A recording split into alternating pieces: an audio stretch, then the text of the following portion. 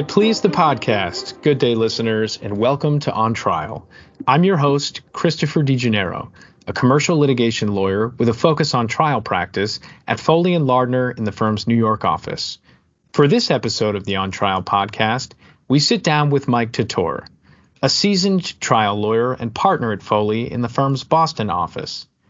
Mike is a member of the Government Enforcement Defense and Investigation practice and has a broad litigation practice with a particular focus on healthcare litigation and False Claims Act defense.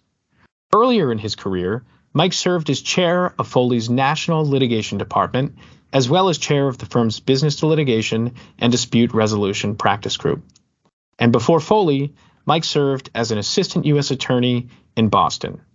During our conversation, Mike echoed prior guests on the importance of the opening, but also discussed closing argument and its special importance for the defense. He also offered great insight into cross-exam and objections and provided his view on the importance of being resilient at trial, not just bobbing and weaving punches, but throwing your own.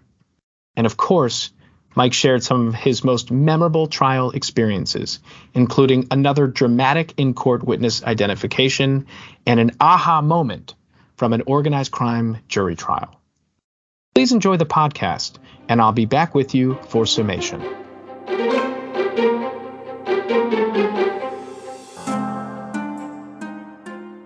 Mike, thanks so much for being here today. I really appreciate your time. My pleasure. Glad to be here. And it's a special pleasure to have you on the podcast because I know you have such tremendous and varied trial experience, both as a federal prosecutor and as a firm lawyer, including at Foley. And I want to talk to you about your experiences in those different roles. But I'd like to just get right into it and ask you your view on the most important part of a trial. So I think the kind of standard line is that the most important part of a trial is the opening. And I can't disagree with that, especially for the party with the burden of proof, the party that's opening, because it's a real opportunity to set the stage for the jury.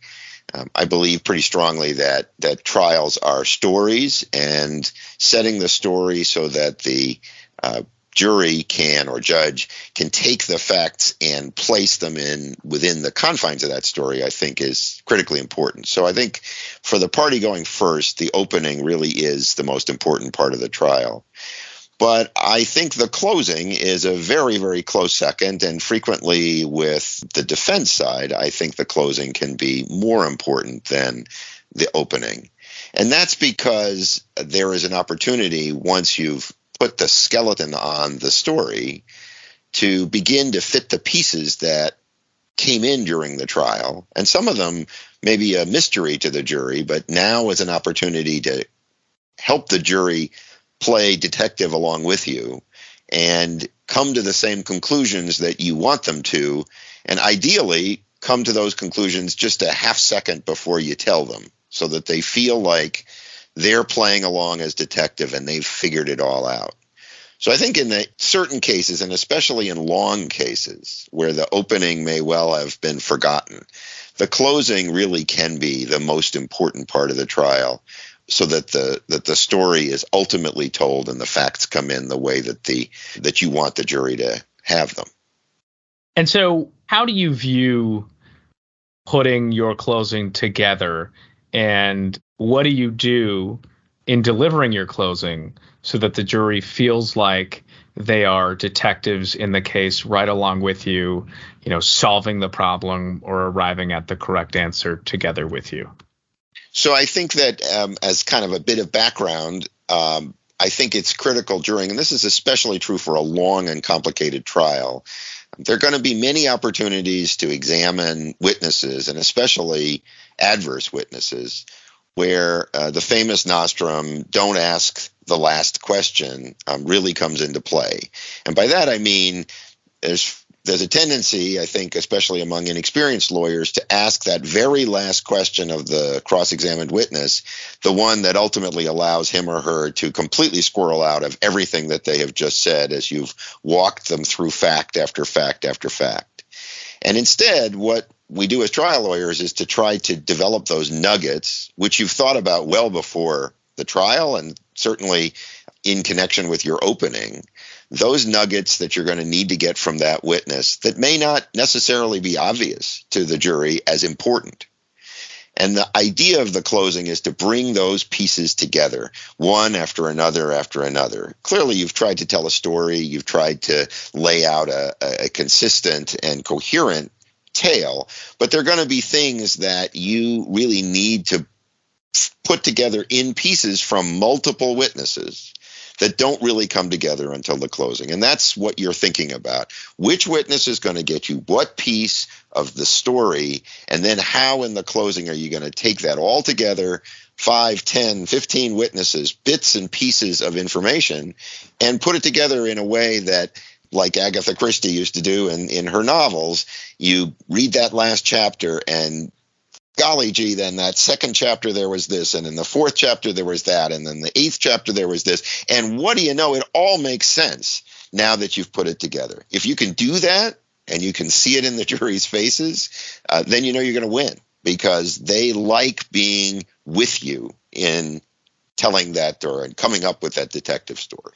I think that's right, and I love the way you put it. I think that younger or perhaps less experienced trial lawyers tend to get up on closing and just sort of rehash all of the testimony that every witness provided. And of course, the jury was there for all of that testimony. They were in the room, and hopefully they were listening. So you're right.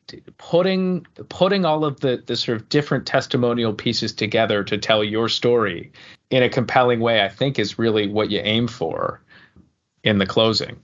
And I think that it's important to remember that, especially in a long trial, the pieces of the story don't come in necessarily in a sequential way. Obviously, if you can, you want the story to be chronological or thematic, but especially on the defense side, where you're cross-examining witnesses that the prosecution or the plaintiff has put on, you don't have any choice about the sequence of events that you're going to be presenting to the jury. So you have to take the pieces one by one by one, even if they're out of chronological order, and get them ready. That's where the closing becomes so important, because finally at this point, all those separate pieces, what appear may even be disjointed pieces that came in from witness after witness, that's where you can reshape them, reorder them, and then put them into that coherent story. And that's, again, why I think in some ways the closing may be more important than the opening, because, again, you're not going to have that choice. You're not going to be able to define the sequence of events if you're coming in on the defense. This is especially true in a criminal case when you, frankly, don't put on very many witnesses at all. It's all going to come in through your cross-examination of the prosecution's witnesses. And if that's so, you don't get to choose at all what order they're going to come in. It's at the closing that you get to put the order back in place in a story that is coherent and compelling for your client. And I think that's one of the reasons that I like closing argument best. You are responsive to what comes out at trial. The opening statement, of course, is something that is canned. I mean, you have it prepared, presumably well in advance. You've rehearsed it many times. It's not reactive. But of course, you're not making up your closing as you go along during the trial and deciding, this is a theme that I should emphasize to the jury. You have an idea when you set out to put on a case or defend a case, what your themes are and what story you'll ultimately tell, including through closing. So how do you sort of put those themes together? Is that something you consciously do beforehand with a view toward weaving them in throughout the trial and at closing? Absolutely. What I was trained to do, and what I hopefully train others to do, is to have a comprehensive trial plan for how the whole case is going to come together, who's going to get you the information the evidence that you need, what are the evidentiary issues that you're going to face, good and bad, and how are you going to convince the judge that these pieces of evidence either should be excluded or come in. Obviously, you've got an overall theme and story, but the key to the trial plan is to think about which witness, which document is going to give you the nugget of the story that is going to fill in all of that theme, because you're only going to get one shot at getting those nuggets. So well before the case ever starts, you've got a trial plan with your evidence, both by testimony and by documents and by video, all of which is supposed to kind of develop the theme as a whole. But I like your point about being reactive, because the fact is it's not going to come in that way. So you have to be nimble and ready to figure out, if I don't get it from witness A, I'm going to be able to get it from witness B or C, or a document that's going to come in. I need to make sure that my key pieces of evidence are available regardless of what happens. I think that's right. And by the way, being nimble, as you know, one of the things I like to address with my guests is what, in their view, is the most important skill of a trial lawyer. And Lisa Noller, who you know well and work with at the firm, said that being nimble, she thought, was the most important skill of a trial lawyer. And I don't think we can leave this here. I think we have to now talk to you about what you think is the most important skill of a trial lawyer. Well, I would never disagree with my partner, Lisa Noller, who is a fantastic trial lawyer. I think what I would, supplement that with, and maybe it's another skill, is that you have to be resilient. Ultimately, you really need to be resilient. And that's important, because I think what's often forgotten about a trial, certainly the clients don't think of it this way, is that it's many ways a roller coaster. I often say to clients, if we're on the defense side, so the plaintiff is presumably putting on evidence which is designed to kick the defense in the teeth and make it impossible for the defense to come back and explain their side of the story. And no matter how good your witnesses are, and no matter how good the day goes, there's going to be days in a trial that don't go well, and don't go well in ways that you didn't think about. It's just not. It's an organic process. So you need to be ready to take the punches and then give them back. Come up with your own punches. And if you can't do that, you're going to find yourself, especially on the defense side, you're going to find yourself sliding down. Even on the plaintiff side, what's going to happen is you're going to put on the plaintiff, or you're going to put on a key witness, and they're going to get roughed up by the defense, or a new idea is going to develop that you hadn't thought of. And that's where it's so important to be resilient. You got to go back to your office. You got to stay up late. You got to figure out, how am I going to deal with that issue that really seemed to resonate with the jury? We better do something to get the jury back in line. And that ability to take the punches, essentially deal with them, address them, and come back with punches of your own, I think is perhaps the most important thing, in my view, of being a trial lawyer. That's really interesting. And I think that having to be nimble and having to be resilient is one of the things I like most about trying cases generally, because we're not just actors, right? Putting on a case according to a script that we've drafted and heavily edited in advance of trial.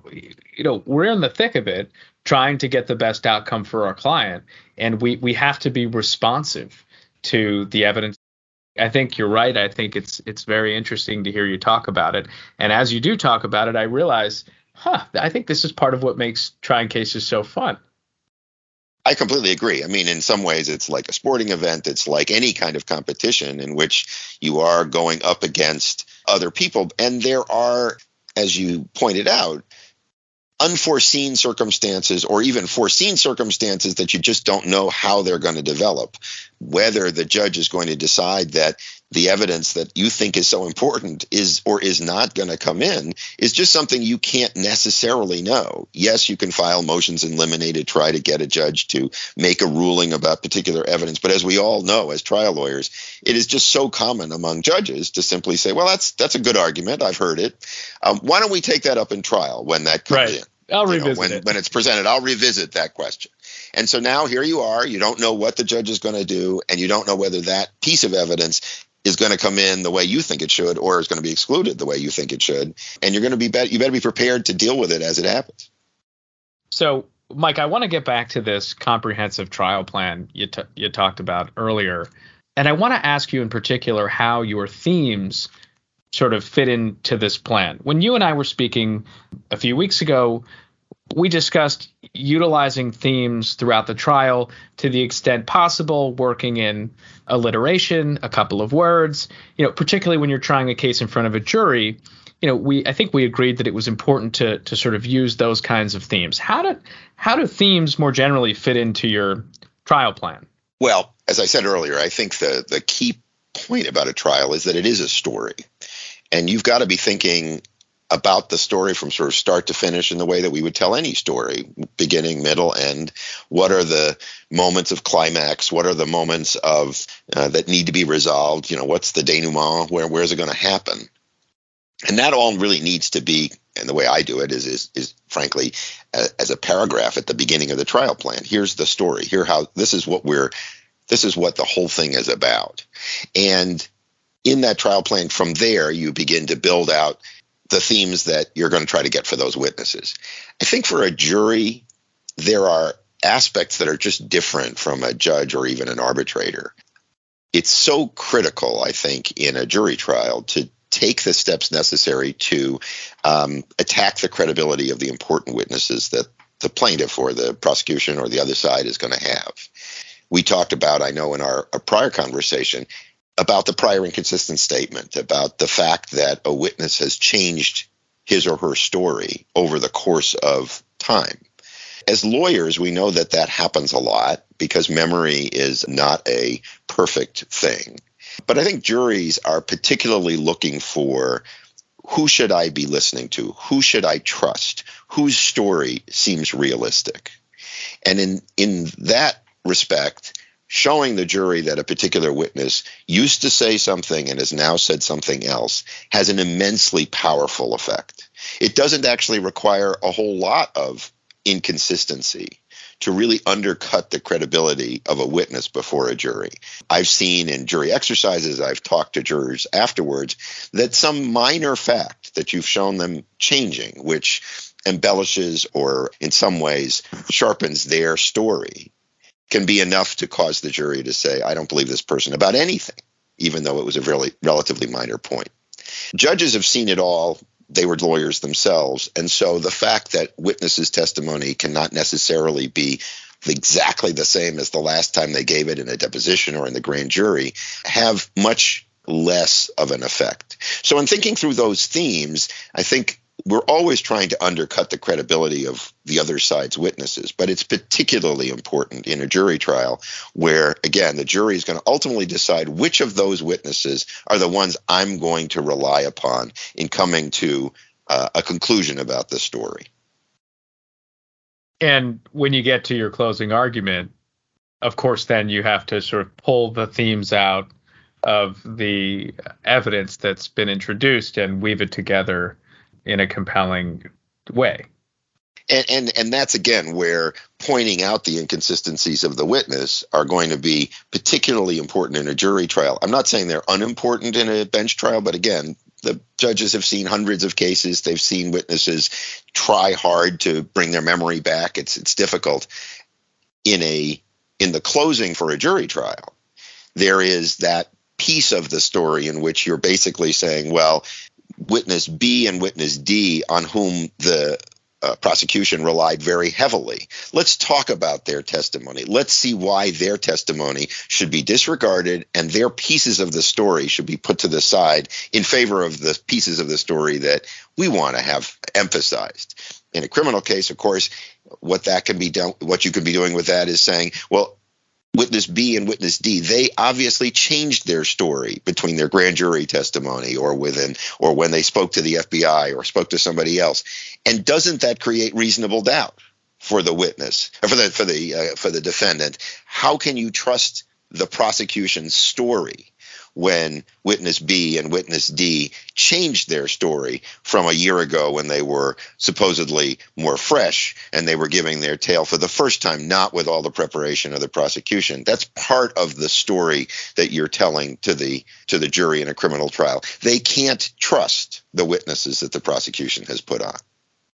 Yeah, I think that's right. As you were going through that, it struck me that it's not always the case that the prosecution or the plaintiff will argue A and the defense will argue not A. Sometimes the prosecution or plaintiff's account of the case could be A, but the defense is something like B or C. And so, I think it's germane to the closing, but it's also about trial strategy more generally. When you're in that sort of defense role and your story is just sort of a totally different framing of the facts, it's not necessarily, oh, well, not A. In fact, it's altogether B or C. Do you endeavor to try to undercut and undermine the theory that the prosecution or plaintiff is advancing?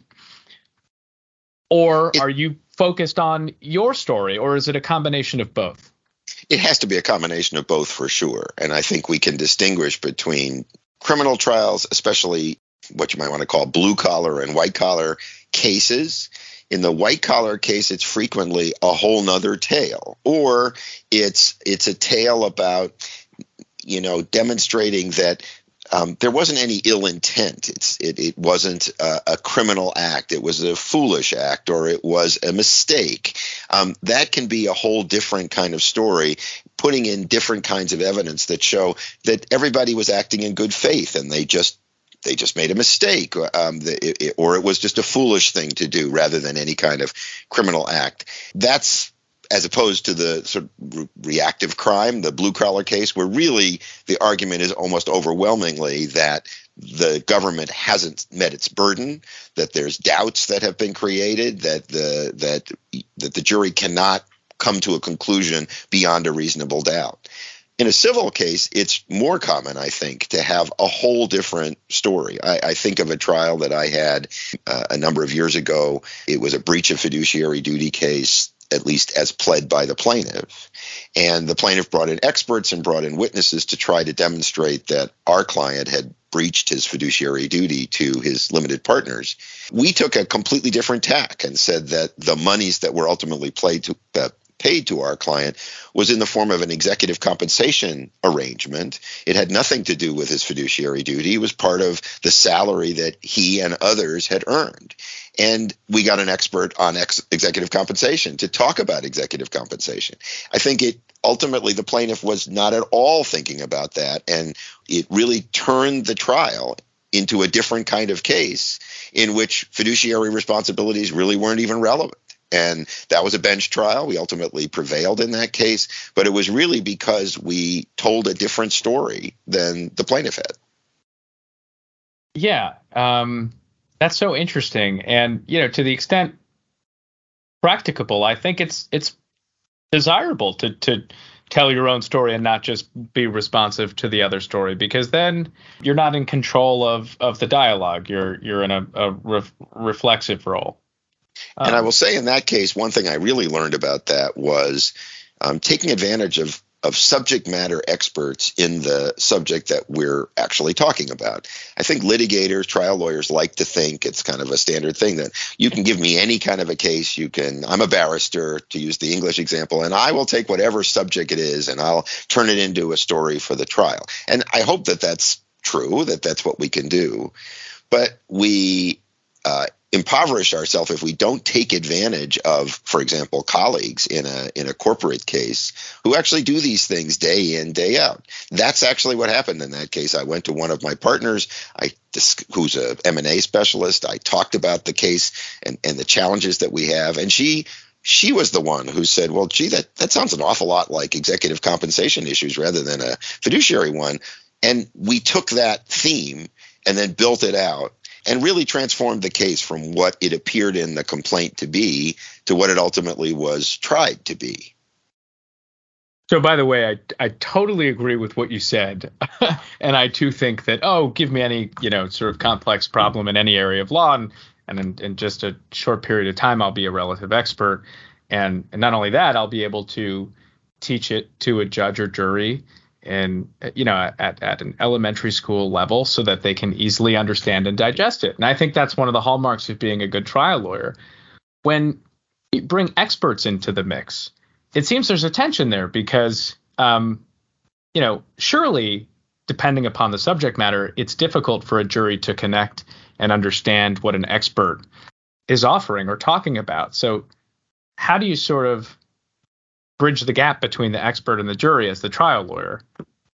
And what I guess I would say in the first instance, before you even get to the expert, is steeping yourself in using whatever resources you have, and that's frequently your colleagues, your partners, people who have been in that in industry, because there is this level of what I like to call interstitial knowledge, the knowledge that isn't in fact imparted directly in a book or in a treatise.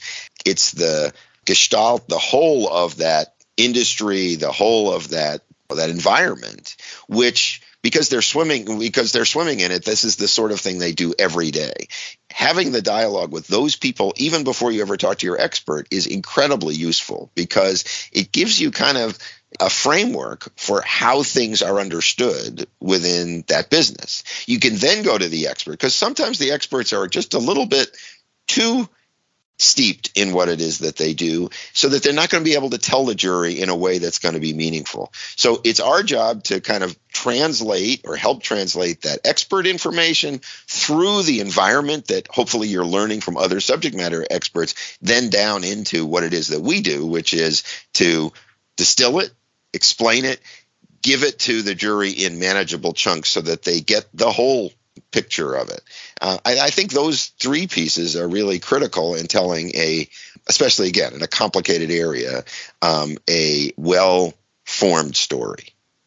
Well, perhaps we could spend an entire podcast episode on how to take, these sort of complex chunks and synthesize and distill them down into bite-sized, understandable pieces for a jury. But do you have any particular strategies or things that you keep in mind in doing that? Well, I think that I always have in mind when I've got an expert, and I've had some really, really good experts, but is how it's being presented to the jury. And that's especially true if after 3 or 4 or 5 years you're getting ready for the trial. We like to feel like we're, right there at the elbow of the expert. We understand. We begin to use the lingo that they use to show that we know it. And we have to be careful. And you used that elementary school analogy. It's not an insult to the jury to say, we're going to present it to you kind of in the 6th grade mode or the 8th grade mode. And that's not because we think the jury isn't smart. They are smart. But they're sitting there in a room, and for the very first time, they're being presented with a whole bunch of stuff that presumably they have no knowledge of at all. And I try to think throughout the case, when am I doing that? When am I kind of moving into the expert's role? When am I beginning to use the jargon? How do I make sure that I get out of that role again? How do I translate rather than become part of the environment and really be that translator, that person who can interpret what's going on in this complicated business to people who have actually never heard anything about it before? Yeah, that's so interesting. And I want to focus on one thing that you said, which really struck me. I mean, the jury's sitting in this room and hearing everything for the first time in isolation, whereas the trial lawyer has been grappling with the facts and issues for years. I think that one of the kind of fundamental points, and we could go off in a variety of directions on this, is that we always need to remember that a courtroom is a really, in a sense, a sterile space. The information that is going to come in to decide the case is the information that we as the lawyers and as the judge decide is going to come in for the jury to decide. Now, they bring their common sense, they bring their knowledge of the world.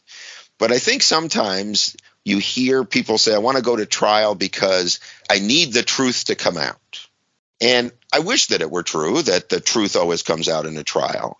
But I think as lawyers, we recognize that, in fact, it's going to be a truth that is based on a limited category of information.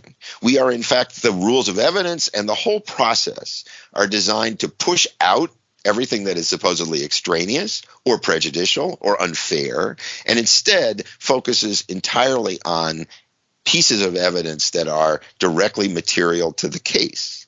And that means it's, in a sense, a sterile box. It's the box of information that is being allowed for the jury to hear. And I know, for example, we've talked before about the importance of objections. And I really feel that, there's objections and being able to frame your objections is just one of the critical skills of a trial lawyer. And it's a skill that I think, unfortunately, we don't see enough of anymore, because you have to feel confident in that courtroom to stand up in front of a jury or obviously in front of a judge and tell the judge, no, this evidence, this piece of information doesn't belong in this room. It's not appropriate for it to be in this room.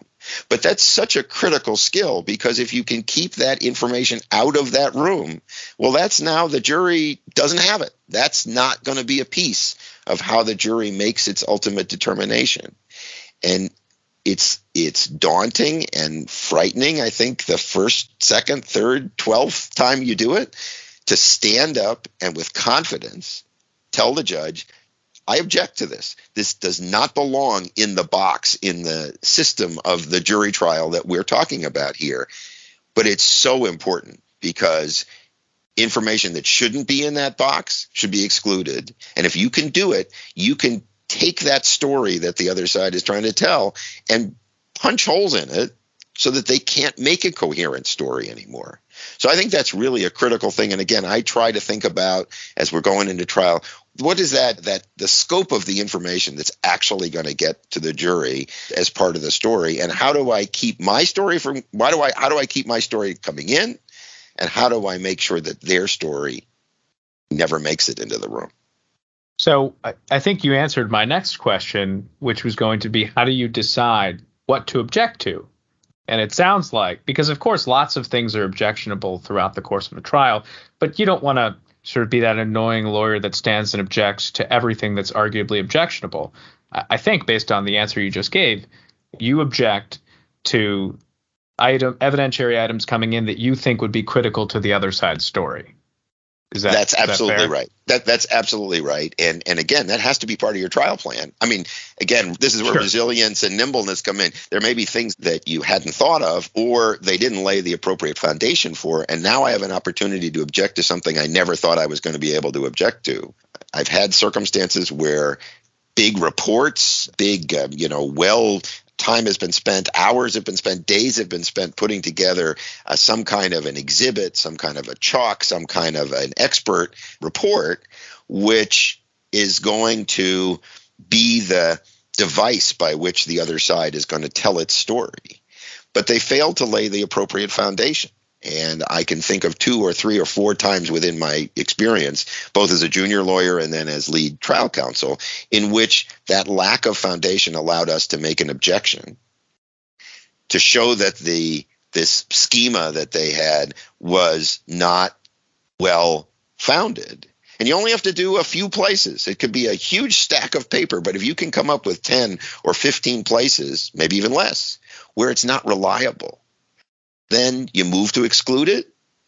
That whole framework is excluded, and suddenly the damage is part of the case, or the way that you were going to get from the beginning to the end has just been removed from the box, which is that jury trial.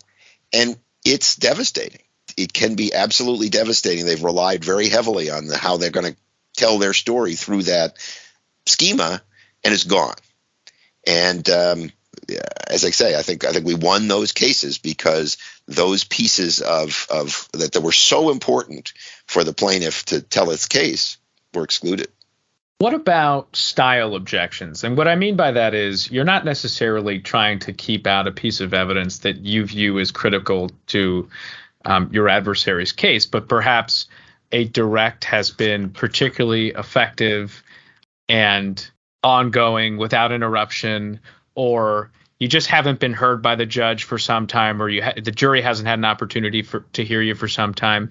Do you on occasion make an objection to sort of take back control or slow down the pace of whatever's taking place? Yeah, I mean, you have to do that sparingly, because obviously an objection that doesn't have a good foundation for yourself can be swatted down by the judge, and the jury can get the impression that, oh, these objections or this lawyer aren't trustworthy. So you have to be really careful in making those objections. But I've certainly made the kind that you've described, where the direct, for example, has become so fluid that it's almost a conversation. And that's the kind of the worst thing that you see on the other side, that the plaintiff's lawyer is barely able, doesn't even need to ask a question. It begins to become a tale in itself. And you might stand up and object and say, this is narrative, Your Honor. We're not here to tell stories. We're here to have question and answer. And that breaks up the flow. It causes everybody to sort of take a step back. And if it's true, I mean, you'll actually often get an instruction from the judge that says, that's right, Mr. Tuteur is correct. Let's get back to question and answer, shall we? And now you've kind of broken up the flow of what was a, sort of a narrative, a tale that's being told by that particular witness. That's important. Yeah, I mean, I can remember, and it's almost like I can remember exactly how I felt being there, where I'm just getting crushed by a direct, and you look at your trial partner, and you're like, we got to do something, and you just make an objection, right? And whether or not it's well founded, it can have the desired outcome that you were looking for. So, Mike, this has been great so far, hearing your views on opening, closing, a little bit on cross and objections. But I'd like to hear a bit about how you came to hold and develop those views, your experience as a lawyer and trial lawyer in particular. Currently, you're a partner in the Boston office of Foley. Tell us about your practice and how you came to have it. Sure. Well, I started in a large law firm in Boston as a civil litigator, but as is true today and was true then, if you really wanted to get trial experience, it's hard to do that in a firm. And there was a pretty well-worn path to the U.S. Attorney's Office in Boston, which I took after having a couple of trials, sometimes not as first chair, but I had observed them, and then a couple of trials that I did myself. I was thrown into the deep water when I got to the U.S. Attorney's Office, which is actually the best possible thing. I had been hired to join the organized crime strike force, but you can't go into that without getting a full background clearance from the FBI. So I was assigned to the major crimes unit in the U.S. Attorney's Office in Boston. And that meant bank robberies, it meant counterfeiting, it meant fraud, it meant a whole variety of reactive and non-reactive crime. And it was an opportunity to have to deal with a whole bunch of things right on your feet. And that really, I think, was the place where I distilled from a lot of great teachers, a lot of great supervisors, the ideas that I developed over time. And having the opportunity to deal with those cases as they change in front of your eyes, I think was the most important experience for my career. I came out of there with an idea of being a white-collar criminal defense lawyer. As it happened, I managed through that to end up doing a variety of False Claims Act cases. The Federal False Claims Act is a major act that allows people to bring cases purportedly on behalf of the United States, claiming that there has been fraud. And so I've handled a number of those cases. And then I ended up sort of moving into healthcare just almost by accident.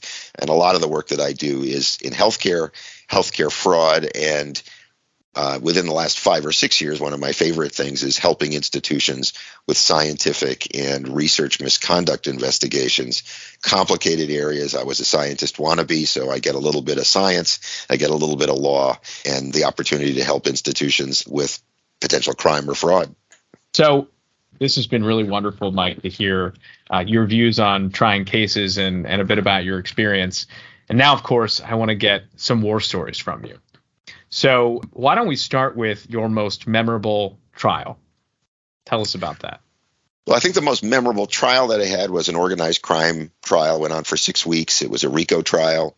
There were allegations that this was before a variety of gambling was legal in Massachusetts. And so gambling was done in a variety of different restaurants and coffee houses in parts of the Boston area. And it was all enforced through organized crime enforcers. Many of the people who were gambling or playing the numbers and so forth would take out loans, which were then enforced through loan sharking.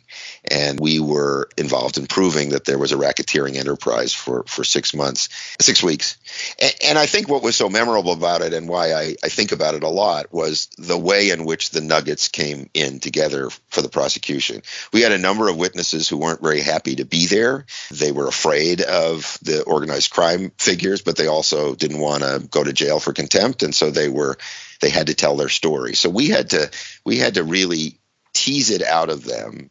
And part of that was showing how the enterprise, because that was really the necessary piece of the case, how the enterprise came together. And I can recall that with each of these various club owners or restaurant owners, one of the things we tried to do was we knew that the police were corrupt and that there would be telephone conversations between the police and these restaurants, but we didn't actually have wiretaps. And so what we were able to do, though, was to show through phone records but when a raid was supposed to happen, there was always a call a few minutes beforehand. How do we do that? Well, when each of these club owners took the stand, we asked them almost in passing, what's the phone number at the club? How do you people reach you? And you could see that the jury was a little confused. They were maybe a little, what's that? And actually, by the time the case went along, they were getting ready for the telephone number question. And that's where the closing really came together, because we were thinking about it throughout. And I'll never forget the look on the jury's face as the numbers got put up on a chart. They really hadn't been sure about what we were trying to do, and then it all came clear. And I don't think I have as much fun or enjoyment in any trial than watching the faces of the jury one by one. Some were faster, some were slower, as they had that moment of revelation that's what all makes sense. That's what brings this thing together. I am Agatha Christie. I figured it all out. And at that point, we knew we were going to get a guilty verdict because they understood. If I can get that look on a jury's face in any case, that gives me great joy, because then I've managed to bring them with me. Their story is my story, and vice versa. And that was really a terrific win.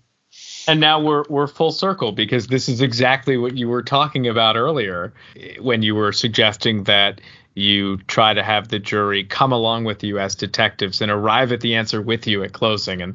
And here, one of your most memorable trial experiences or most memorable trials is exactly that. I mean, that's right. That's right. So it's one great. Of the reasons it does resonate over the years. Okay, so what about most memorable, and maybe that particular moment is it for you, but most memorable trial moment or experience? So the most memorable, when I think about that, I think about a case, it was a bank robbery case. It was a challenging bank robbery case because the tellers in the bank, one was so traumatized that she couldn't testify. She just said, I can't get there. I won't do it. I can't do it. We couldn't make her. We could compel her, but it was clearly not useful. And the other teller said that she was so frightened she couldn't identify the defendant. And the only evidence we really had, we had some poor video, and we had a cooperating witness who unfortunately cooperated because he was being tried for murder in another case and agreed to a lesser sentence. We gave him a lesser sentence in return for his testimony. So it was a tough case to prove, but the bank robber had been a multiple times bank robber, and it was really important to put him away. So on the morning of the trial, we were facing that situation without an ID. And moments before the trial, the teller who was willing to testify, she was there with her husband, and she ran over to me and said, it's him. I know it's him. I said, what are you talking about? And he said, well, a man walked in front of me going into that courtroom, and when I saw him in the bank, the only thing I had seen was his profile. But as he walked in front of me, I saw the same profile. That's him. I can testify that that's him. Well, this was obviously a new piece of news for all of us. Sure. And I went to the judge to tell him that this is something we were going to do. And the defense had a huge outcry because they had understood there wouldn't be an identification. They had the testimony from that witness. And the judge very calmly said, well, you can cross-examine. Go ahead, put that on.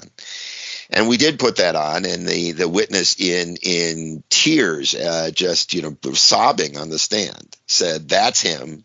I saw him. I know him, and pointed at the defendant. The second part of that trial, which was really quite remarkable, was that the defense felt that they then had no choice but to put the defendant on the stand.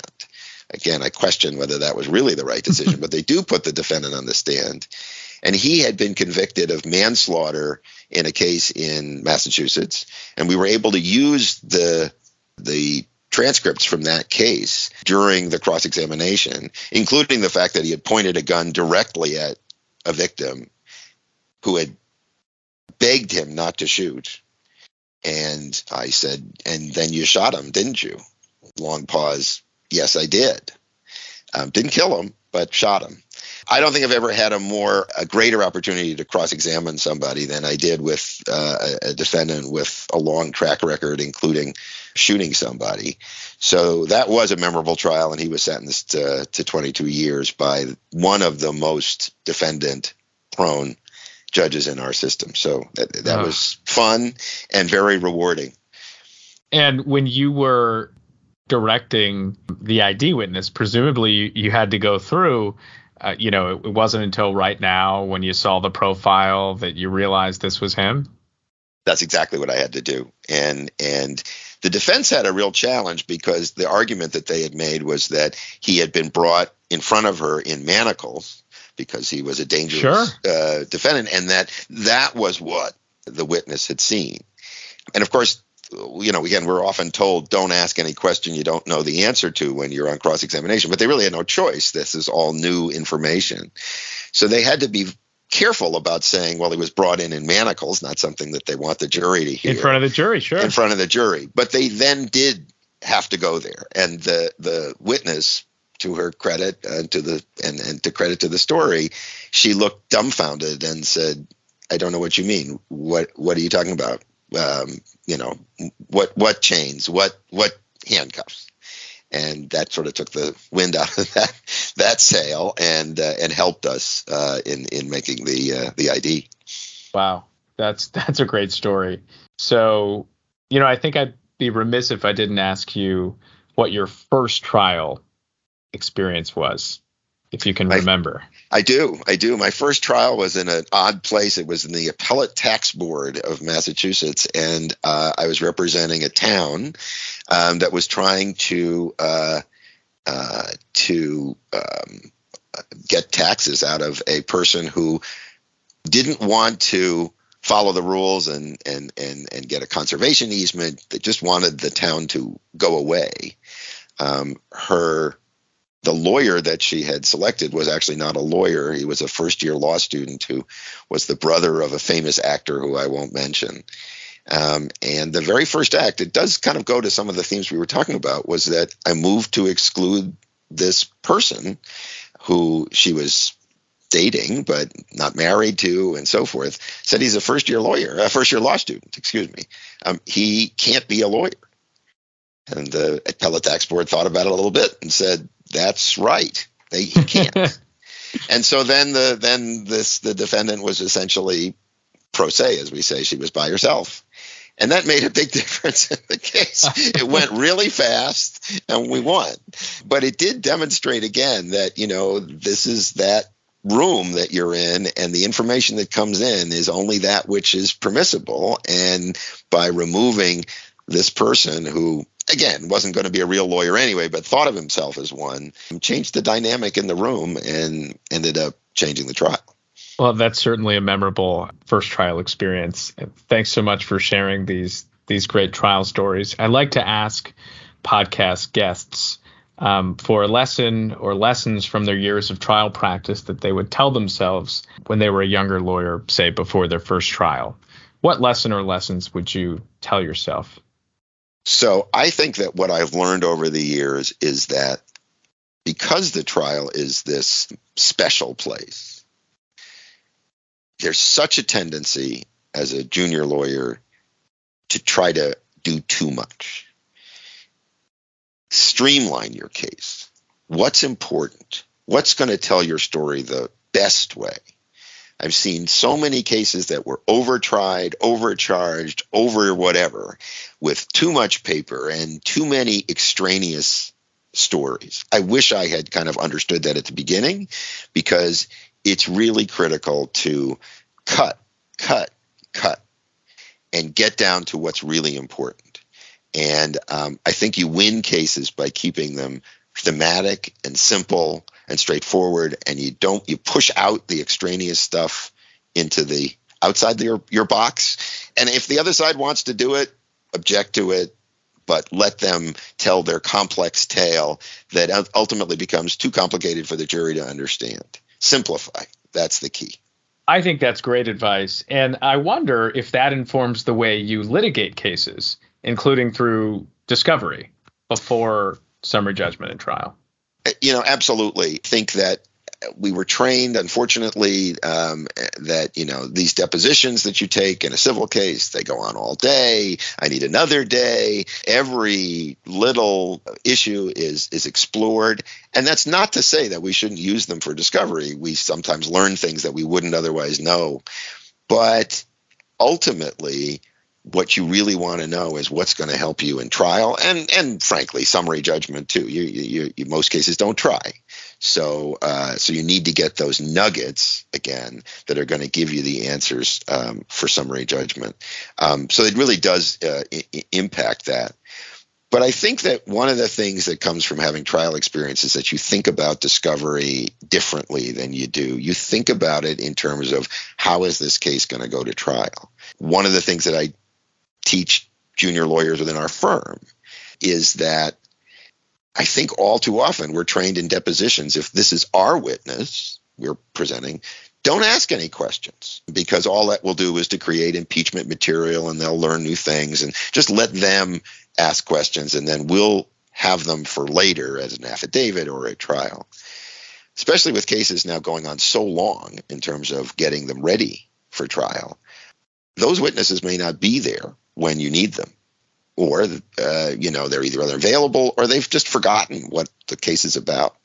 So when I take depositions, I make sure that at the end of the case, and recognizing that there is a risk in doing so, I put together 20 minutes of the key elements of what I'm going to need from that witness. So that if that witness leaves that day and is hit by a bus or moves to Hong Kong or has dementia or whatever, I will have those 20 minutes, ideally on video, so that I can take them to trial.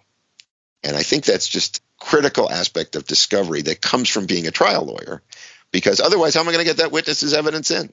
It's gone. I don't want to have to put it in through their questions and answers, which are going to be jumbled and are going to be helpful to the other side. I want it for me. I want those 20 minutes. And that, I think, has really have been impacted by doing the trials, that I've done. Well, I think that's great advice, and I think you've offered some great lessons. So, listen, thanks so much for joining me, Mike. I really appreciate your time and insights. It's really been a pleasure talking to you, Chris. Thanks very much. Mike was the first podcast guest to talk at length about closing argument, how and when it can be more important than the opening, and how to use it to tell your client's story effectively. And I especially like how Mike tries to make jurors feel as though they are detectives, along with him, arriving at the conclusions he wants them to adopt, but on their own, in view of the evidentiary seeds and themes strategically planted throughout trial.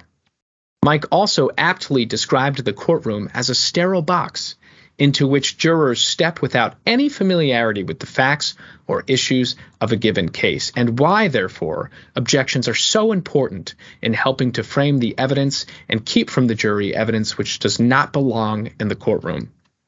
Mike also offered his view on the most important skill of a trial lawyer, being resilient. And of course, he shared some really incredible trial war stories, including the aha moment from closing argument during an organized crime trial and another incredible in-court ID. It's clear that Mike is a passionate trial lawyer who loves trying cases, and it was a pleasure to have him on the podcast. Please tune in next time for another interesting discussion on the art of trial with another seasoned trial lawyer. Thank you for listening to this production from Foley & Lardner, LLP. This podcast is provided for general informational purposes only and is intended as a general overview. The podcast does not constitute legal advice nor solicitation to provide legal services. It's not meant to convey a legal position of Foley & Lardner, LLP on behalf of any client, nor is it intended to convey specific legal advice. Any opinions expressed in this podcast do not necessarily reflect the views of the firm, its partners, or its clients. The podcast is not intended to create, and listening to the podcast does not constitute an attorney-client relationship. The listener should not act upon this information without seeking counsel from a licensed attorney. Foley makes no representations or warranties of any kind, expressed or implied, as to the content of the podcast or to its accuracy or completeness, and accepts no responsibility for an individual who acts or refrains from acting based on information obtained from the podcast. In some jurisdictions, the contents of this podcast may be considered attorney advertising. If applicable, please note that prior results do not guarantee a similar outcome.